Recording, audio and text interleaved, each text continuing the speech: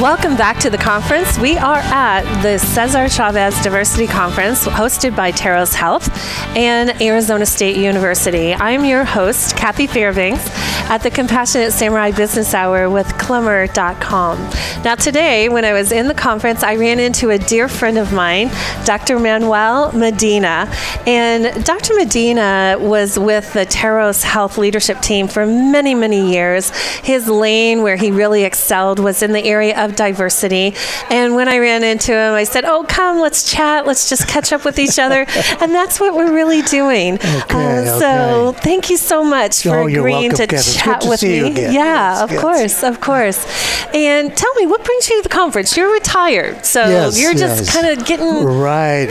Well, actually, since I retired, back in 2014, I think it was, or 15, I hadn't been only to two other times at the conference. I used to be the lead on the planning end of the conference, and I'm really glad to see that it's continuing because it's such an important content for the whole system, behavioral health delivery system, and now with this whole behavioral health integration, that has really given us some challenges. And today's program, I was telling Peggy Chase, the president and CEO of Terros, that they've done an outstanding job, getting the right presenters to both to educate us and to motivate us. And this is a complex system, and that whole process of behavioral health integration has had a lot of challenges at all of the levels of the delivery system.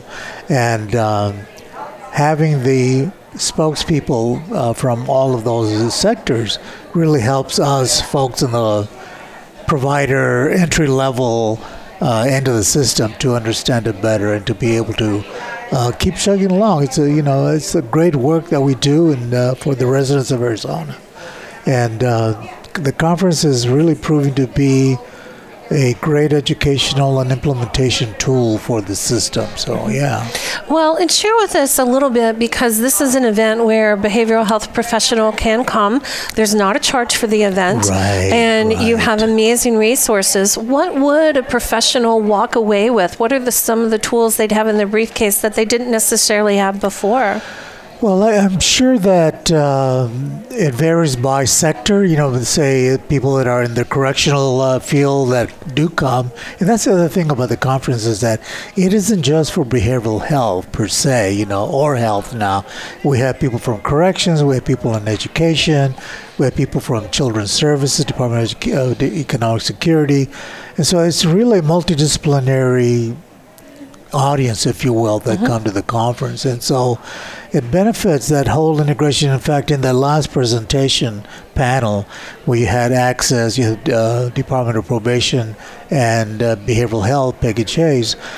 One of the things that came to mind is that, all of the single state agencies or departments, whether it's Administrative Office of the Court, Department of Education, Access, used to be behavioral health, now they're out of that arena, all really report to the governor. They're really the governor's cabinet, And one of the best practices is to be able to have some policy discussions about what is happening in the field. And this conference, the takeaway from this conference is to be able to understand the different levels of integration in the system, the challenges that come with it. So it's partially, for some of us, I think it's skill development. You heard Dr. Moreno talk about the whole cultural competency and trauma. Right. That's a whole... trauma is like a new field, even though it's been around for a while. Actually, in some sense, several decades. What we see is that there has been a lot of new skill required to address trauma. And it's more on the cognitive behavioral end of it, even though we do cognitive behavioral therapy, to understand trauma, we have to understand neural pathways. And that's the kind of information. I was looking at one of his slides, we're talking about the different components of the brain and where trauma is experienced, and there's Peggy, hi Peggy, and is experienced. And so it's that knowledge base and the building of your skill to understand how to practice, and give recovery services to the members that are walking in through your door. Wonderful. Yeah.